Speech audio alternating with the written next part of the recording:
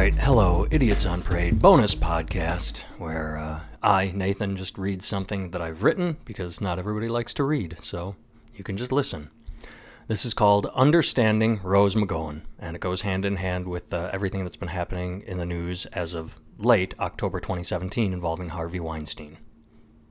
I saw a post on Facebook, and it read, "Geez, Rose McGowan has gone cray-cray." And my response was, cray-cray. Crazy. All right, let's tackle that.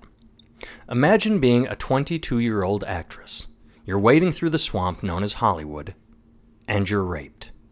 Not randomly, you're targeted because of your profession. Someone with a ton of power in your industry, someone who can stifle your career, who can have you blacklisted, rapes you. Afterward, you're given money and told to shut up about it. Listen to that again, in full context. You're given money and told to shut up about being raped. Well, you still try and tell people about what's happened to you and to warn others so it doesn't happen to them. Meanwhile, your rapist continues on about his business and his career isn't harmed in the slightest. Not only isn't his career harmed, it continues an upward trajectory into the stratosphere. He makes successful movies. Millions upon millions of dollars go into his bank account. He receives awards, Oscars, glory, and the respect of his peers. All the while, he keeps assaulting and raping other women.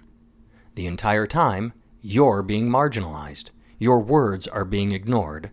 Your pain is dismissed. This happens for 20 years. 20 years. 20 years of watching your rapist continue on his sordid ways. 20 years of knowing he is hurting people and no one is doing anything to stop him. Then, one day, the dam breaks. Your rapist is finally exposed. Now, would you be silent?